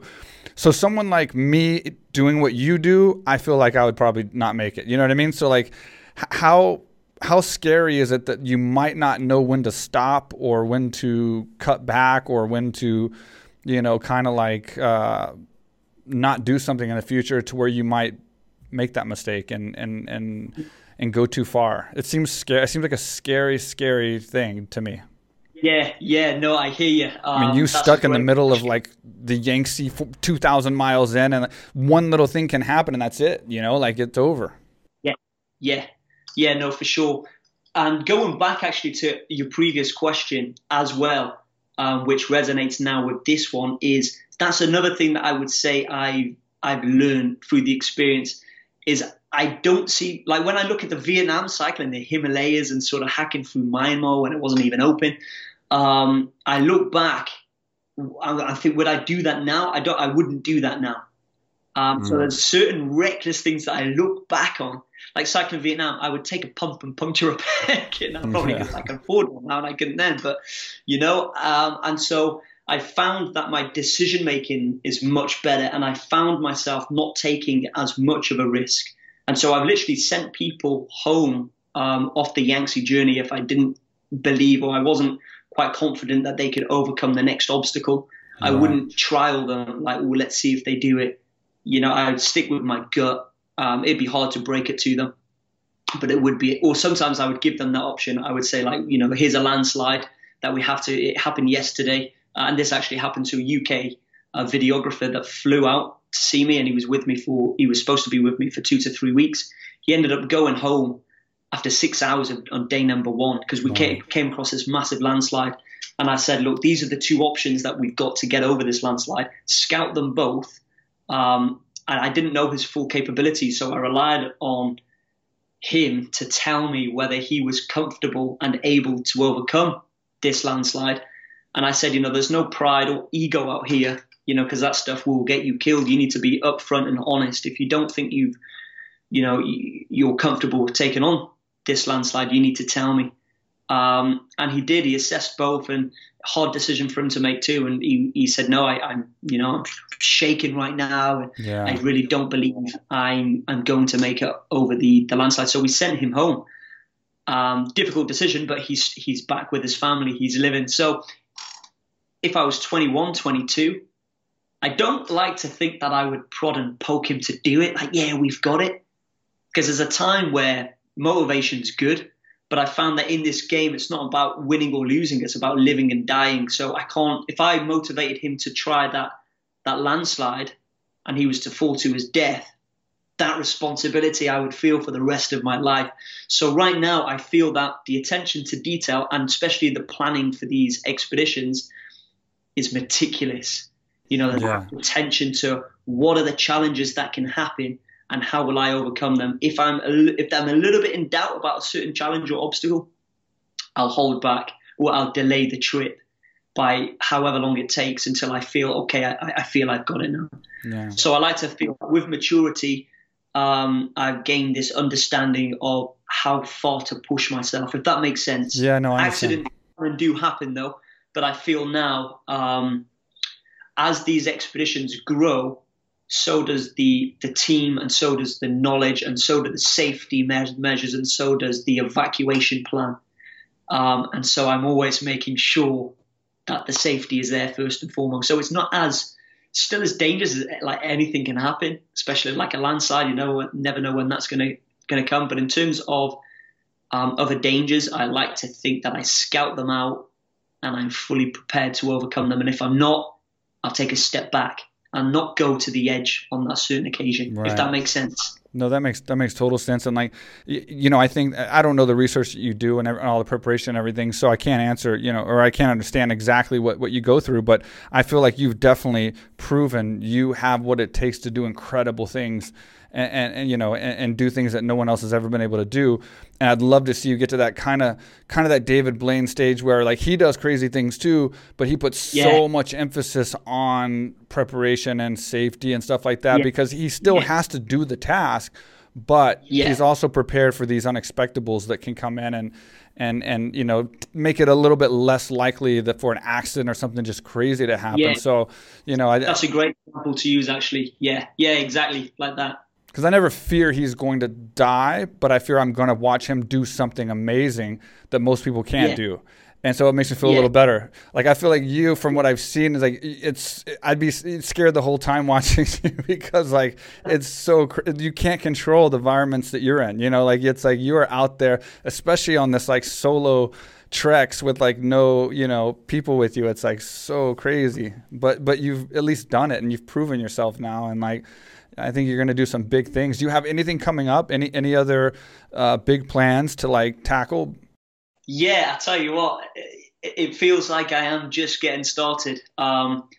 Mission Yangtze was the warm up. That's a big one. But whether something's that big again, I don't know. Now it's time to think a little bit smarter, a bit more business savvy in terms of, maybe we can do something just as crazy, just as extreme, and just as ambitious. But maybe it doesn't need to be 352 days, you know, because that's a heck of a long time. Maybe it can be like an even wilder environment, but 1 or 2 months or a few weeks, you know. So there's lots. I would like to go back to sort of how I was like age 19, 20, 21. There was a big mix of extreme sports, martial arts, surviving, and cycling. So now what I found, I've kind of slipped into the hiking category, which sounds crazy for me to say right now, but, you know, walking I find really boring. But it's not the walking that I do it for, it's the magic that happens in the duration, you know, during the process. It's the survival, it's the challenges, it's the crazy things I come across, it's the amazing people I get to see. And so I think in the future, I would like to open it up more. I like the whole idea of land, air, and sea. You know, so I've got the whole scuba diving, powerboat, all of that sort of sea ticked off. Got the land in terms of desert, jungle, high altitude. Something to do with the air now. You know, I've done the paramotoring and the paragliding. Be good to get the AFF license, and then like sort of join these together and do a country sort of land, air, and sea. Yeah, you know, various different environments as well. Maybe tribal. You know, maybe, so that's my sort of thinking, is really diversify it now. I think you could have a hell of a TV show for sure. Fingers crossed. Yeah, I think you could. Let me go back to Thailand really fast. So being that I live in Thailand, I have a gym and everything. So you fought in Thailand. So you trained in Thailand. You were here for 2 years, correct? Yeah, 2 years. And you trained and you got to a point where you fought. You actually fought. Like, was it like you had a few bar fights and then a stadium fight? Is that? Yeah, that's it. I think it was about 8 or 9 club fights. And so that was just different clubs on the island or from mainland. Sometimes they would sail over, you know, to Koh Tao, and you'd have different club fights. But I managed to get a stadium fight in before I went for Mongolia. And the stadium fight, that one's on YouTube. That was a little bit, like, it was great. It was like a knockout in the first round, I think 12 seconds. But that was the one with the big audience where I'd like it to be a proper slugfest. Yeah, of course. You know, and just going, but it wasn't quite that. The club fights were definitely better fights. But oh man, I loved it. The mindset, the discipline, the focus, the motivation. You know, I remember picking up little techniques from them as well. You know, before each club fight, I'd be there at the end of my bed, you know, with a book or a log, just smashing my shins, trying to kill my nerve endings. You know, and I remember when I first went to Thailand, I came because I was doing a lot of boxing here in Wales, so I came with this boxing stance. Yeah. And they just chopped my leg, you know. I was just like, and I'd have to stay out of work then the next day because I couldn't climb up the scuba diving ladder because I couldn't bend my damn legs, you know. Yeah. It was like, oh, geez, but I loved it. You know, it was great. They would sometimes throw you out from underneath the shelter where you train and get you in the sun at 35 degrees Celsius and get you working on the pads and the sun's beating down on you. And maybe that helped to prepare me for the Gobi Desert, you know? So I put that down to the Muay Thai training as well in Thailand, getting used to that, you know, to such sheer temperature. And I tried to starve it's probably not good. It's definitely not good. But I tried to make my body last the whole 1 hour or 2 hour session without water because I knew that won't be an option when I'm in the Gobi Desert. So whilst I was training Muay Thai, not for all of it because I didn't know about Mongolia for the first sort of good few months training Muay Thai. But once I figured that out, I started to, you know, train specifically for the Gobi Desert in a way as well, you know. It was great though, man. Yeah. But so what about yourself? So do you do mixed martial arts or is it Muay Thai or do you do a mix of everything? The gym does everything. Yeah, we actually go to the islands too. So we'll go to the islands and we'll spend a day on the beach doing pads and like, you know, beautiful beach behind us, the cliffs, everything. And then we do MMA, we do BJJ, strength and conditioning. We have a restaurant, you know, a huge Muay Thai area with like a mountain view with the huge jungle mountain. When you come to Phuket, you got to hit me up, man, and we'll go train. I'll take you to the islands and we can go trekking a little bit and you can show me. I just love to go trekking with you, you know, like I'm not going to be able to keep up with you, but you know, it'll be an easy trek for you, but I would enjoy doing it. We can go to Krabi, you know, you can do rock climbing, all kinds of stuff there. I've not been to Krabi, actually. I've not been there. I've heard about the cliff, well, kind of cliff jumping and rock climbing, isn't it? You climb it. There's all kinds of stuff into the sea, isn't it? Yeah, and then they have like a real like the world's most scariest like swing. It's like from a cliff and it just goes like out into like eternity. It's crazy. Yeah, man, they got some crazy stuff. It's like a Thailand for me as well. Yes, it's like a second home. I think I've been there about 8-9 times the past 10 years, including the 2 years living out there. Crazy. I love it. I just absolutely love it, and I need to top up that some of that Muay Thai as well. Yeah, proper. It's been a while, so I'd like to get out there and train. I will definitely hit you up. A lot of people you train with as well, right? A lot of big names. Did I see you training Khabib? Yeah. Khabib trains in America, so we're all the same team, but the headquarters is in San Jose, California. Yeah. Got you. So that's got Khabib and DC and all the main guys. And then I opened up my own gym in Thailand, which is still AK. It's AK Thailand. And it's still the same family, the same team. Javier Mendez is the founder of AK. He's a co-owner of this gym as well. And this is like the international headquarters. So we've brought up a lot of big stars here. And we have it's like a gym resort. It's kind of like it's a 2-acre compound. I say compound, but a land mass. And we got like the 5,000 square foot Muay Thai area. We have a huge 4,000 square foot indoor MMA, training facility. We got a 3,000 square foot strength and conditioning weight room, and then Aerodyne room on top, a restaurant, basketball court. And then that's just like 2/3 developed. We got another development coming that's going to be kind of like the main aspect of the gym coming up soon. And it's just like a campus, like a college campus of fighting. It's like you have everything. You have food, you have your training, you have yoga, we have strength and conditioning. It's like everything all in one location. And it's we get a lot of cool people, a lot of interesting clientele, influencers, celebrities. So many. I've seen a few people later because obviously I've had a go out through obviously the podcast and Tyron Woodley, all the big names. Tyron's came through. He loves it. Yeah. He's a good friend of mine. So they'll just come up and they'll just touch base every now and then and fly over, sharpen up or whatnot, and how does that work? Are they here for Tyron loves training. He's still fighting. He's active, so he loves training at AK Thailand for himself. Part of his fight camp. He was going to start all his fight camps here with us. But then we have, we're not just for fighters. We're for everyone. So we have a lot of celebrities that come in too, like actors and actresses from Hollywood. We have Damien Hirst that comes through here sometimes, one of the most famous painters in the world from your part of the world. We have so many different people that just come through here. And it's kind of like I built it to be kind of like the Hard Rock Cafe of gyms, like just a real cool it factor. It's very clean, very state of the art, but it's in the jungle and it captures Thailand. And we got the same training as the other gyms as far as like the world champion Muay Thai trainers, 3rd degree black belt BJJ coach is one of the best in the world. Strength and conditioning. So it's like it's everything, but it's at a higher level, higher class, but in a perfect location, being that it's in Thailand.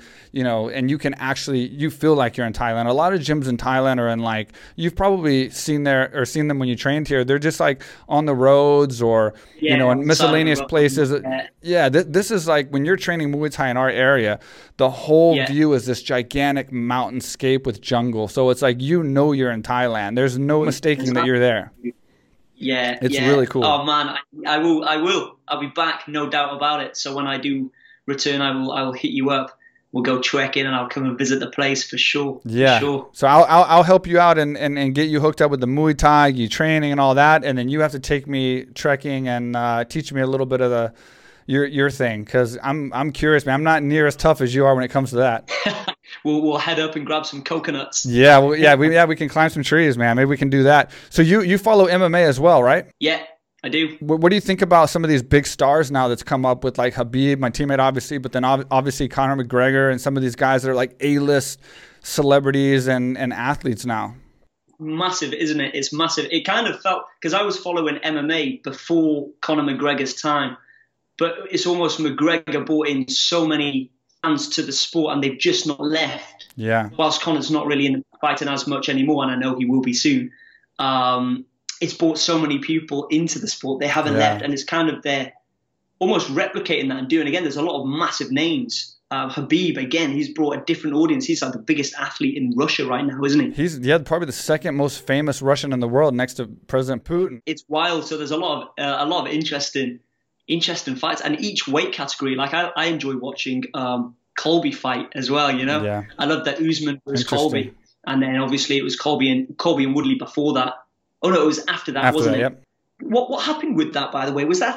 Did he break his rib? Was it Woodley's rib was broken? Yeah. Or Yeah. it was a rib, was it? He's yeah. recovering from that. Yeah. Yeah, man. But and then there's probably an Usman Colby too. That's going to be happening. Absolutely. I saw that Ali Masvidal's in there. Title vacant for the lightweight. The lightweight title isn't vacant. So does that, is he going for 3-0? Well, Khabib retired, but he hasn't checked out yet. So I mean, like he's, we don't know for sure. And I'm his teammate. We still don't know. Like we don't know, but we do know that there is a chance that he might fight again. He might go to 30-0. So I would say there's a chance. There's a good chance he might not be retired. But either way, I mean, the guy's done it all. He's 29-0.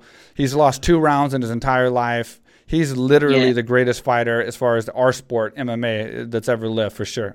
Yeah, 100%. It's crazy. I hear a lot of people talking about his strength, like his grip strength. Like you sort of see everyone's face when they're actually grappling him, and they're just sort of gassed, like, wow, I was not expecting this, Yeah. I can't imagine the whole. Yeah, he's almost like he's got heavyweight strength for lightweight, Yeah, it's beyond crazy, and you're absolutely right. Yeah, he has beyond crazy strength for his size, and his positioning, his wrestling. It's a different style. When he grabs you, you just have no sense of control of your balance. Like from the second that he grabs you and puts you in position, that where you're going to go is completely up to him. Like there's nothing that you can possibly do or maneuver or adjust that's going to change where you're going to go. Like he's 100% takes control of you. It's unbelievable, man. It really is. Like we just did a tribute video, like a compilation that we posted yesterday or 2 days ago. That's about that exact thing. I've seen it. Yeah. I saw the one where DC was there as well, and he was saying, like, he shouldn't struggle against he shouldn't feel a lightweight strength, but with the Khabib, he really feels the strength of it. And that's DC. You're talking about a double champ who is a heavyweight champion and a light heavyweight champion. He's one of the pound for pound greatest fighters in the world himself, and he's talking about how strong a lightweight fighter is. Yeah. I think John Jones is probably going to make a return now, isn't he? As well, because I saw news about the whole, when they were saying greatest of all time, and then sort of John Jones was saying, right, I'm gonna show them who's the greatest of all time. Yeah. Do you think is he set to come back? Jones, I don't think he's signed for anything yet. No, he'll come back for sure. I don't know. He don't even know. I don't think he knows what division or the UFC or anybody. I think he's gonna possibly go to heavyweight, maybe. Who knows? He'll definitely be back. It's all so exciting right now, isn't it? And, whether Khabib comes back and fights or not, even if he doesn't fight, there's McGregor and Gaethje, Dustin Poirier is an option, and it's exciting right now. Interesting. Dustin signed to fight Conor on January 23rd. So I think that's going to be the deciding factor whether Khabib comes back or not. Because if Conor does beat Dustin, who is a highly ranked fighter, legitimate top contender, if Conor can come back and beat him, that could make the greatest fight in UFC history with the second matchup between Conor and Khabib. So that's how I think it could happen. Aside from that, I don't know if there's anything interesting for him. But if that happens, if Conor wins that fight, I think it's going to happen. Yeah, gee, man, it's exciting. It's exciting. Let's see. But now it's kind of like boxing's taken a decline, hasn't it? Yeah. I know we're doing a lot of these sort of promotional fights and getting YouTubers to fight each other, but I don't know, man. It's all like UFC right now. What do you think about, I know there are still a few fighters out there doing pretty good, not a lot of them, but what do you think about the Mike Tyson and Roy Jones fight, the two guys coming back from the old school days? And that fight's coming up next this month, the end of this month, actually. Yeah.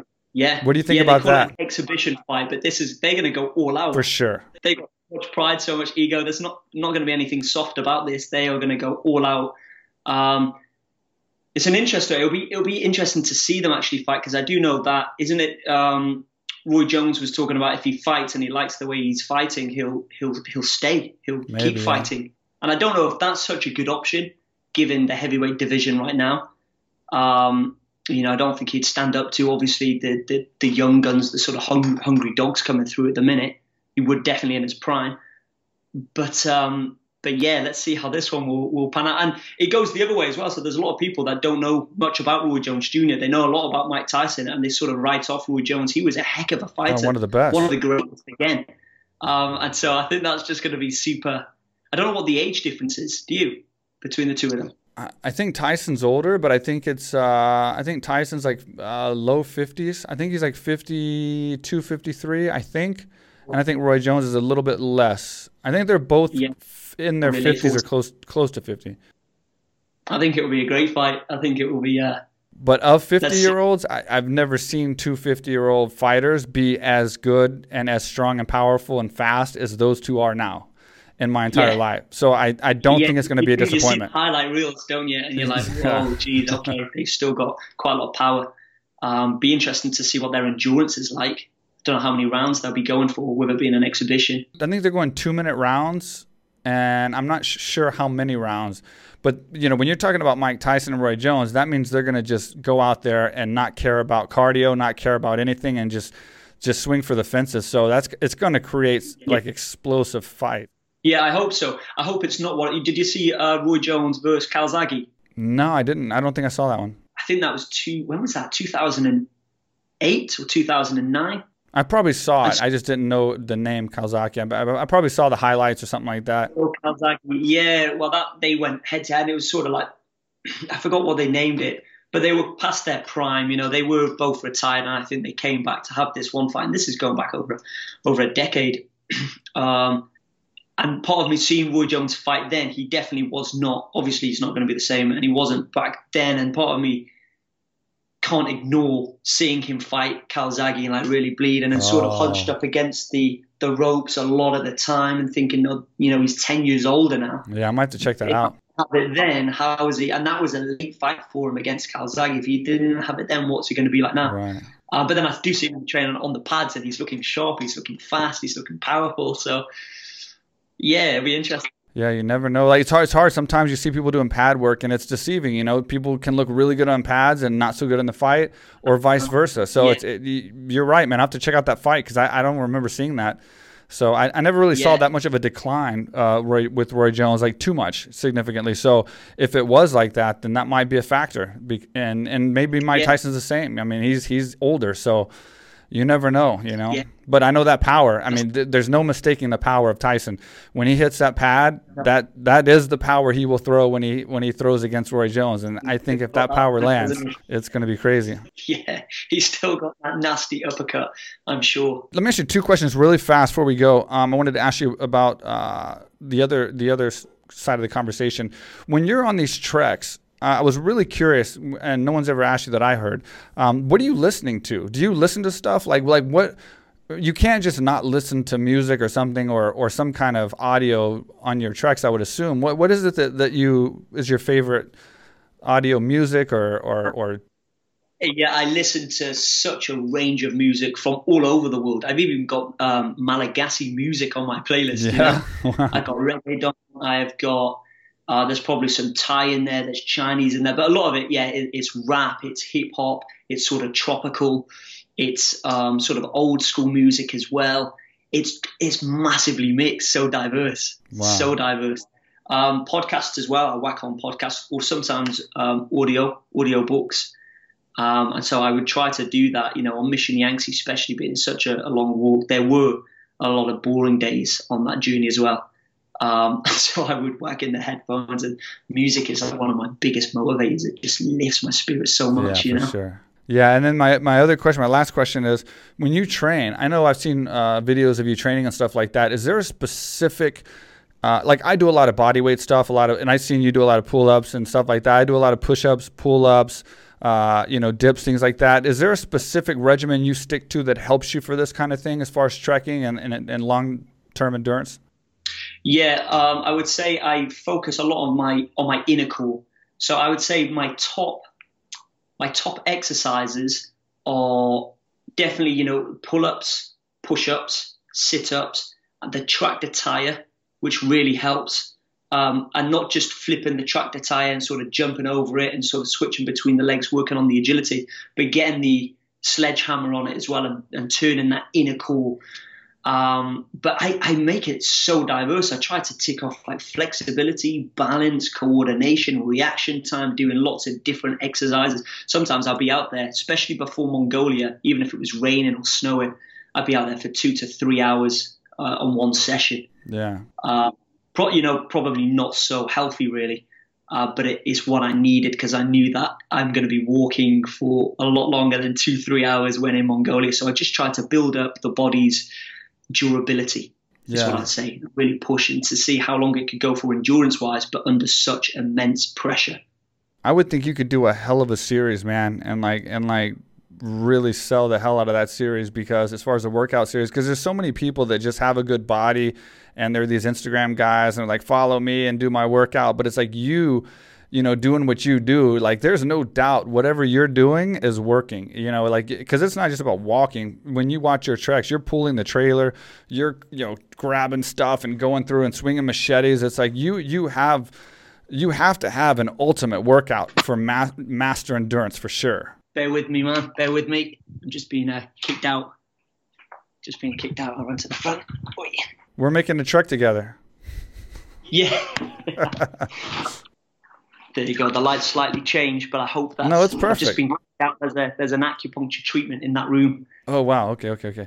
Sorry about that. But anyway, I was just saying, I assume that whatever your workout is, man, you could really sell that thing, because I mean, you're not just a guy with good shape and saying, hey, look like me and do this. Like, you're out there actually proving that whatever it is you're doing works. I mean, you've survived some crazy treks. Yeah, man. It's that sort of practical strength that I'm always pushing and working on. Yeah.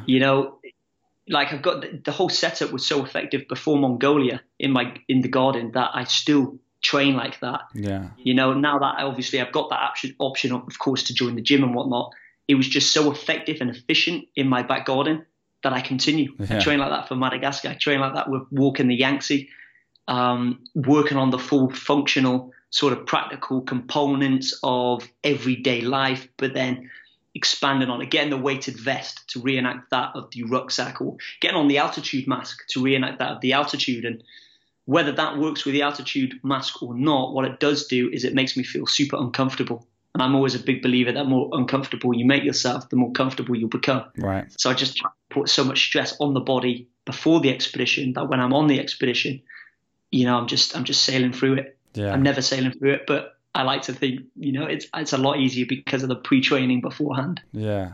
That's awesome, man. That's so cool. And man, it's been a pleasure talking to you. I could talk to you for hours, and I know you don't have the time, and I appreciate the time that you've given me, man. It's been, I know I probably pushed you here, man. But I could talk to you for hours, man. It's so interesting what you do, what you've done, what you've accomplished.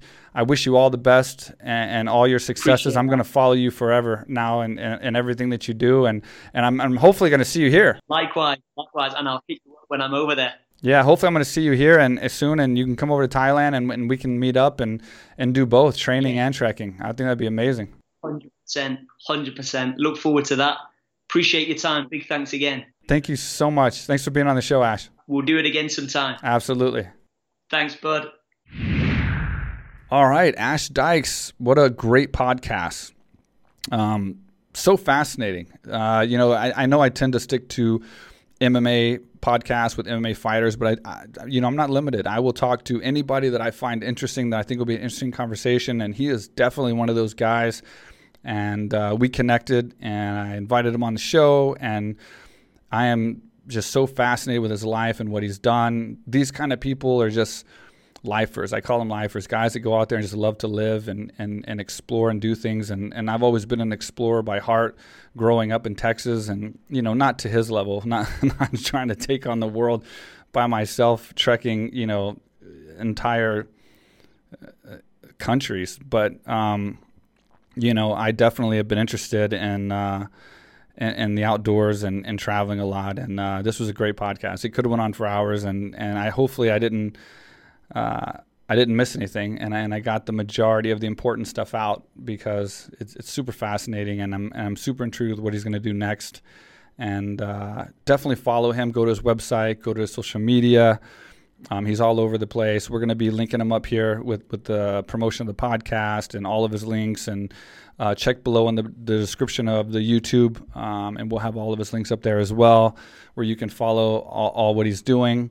Hope you took a lot from the podcast. If you have any questions, please leave them on YouTube. We definitely like the comments and the feedback, and we'll get back to you. We'll answer. We'll reply. We'll take the feedback that you give us. We appreciate it. We have some really good guests coming up. I know it's been a slow start to the month, but we have a powerhouse last half of the month. And we are lining them up, and we're going to be knocking them out of the park starting tonight and on. I got another one tomorrow, and it's just going to continue on from there. So stay tuned, subscribe, hit the notification button, and we'll see you next time. Real quick, with Mike Swick.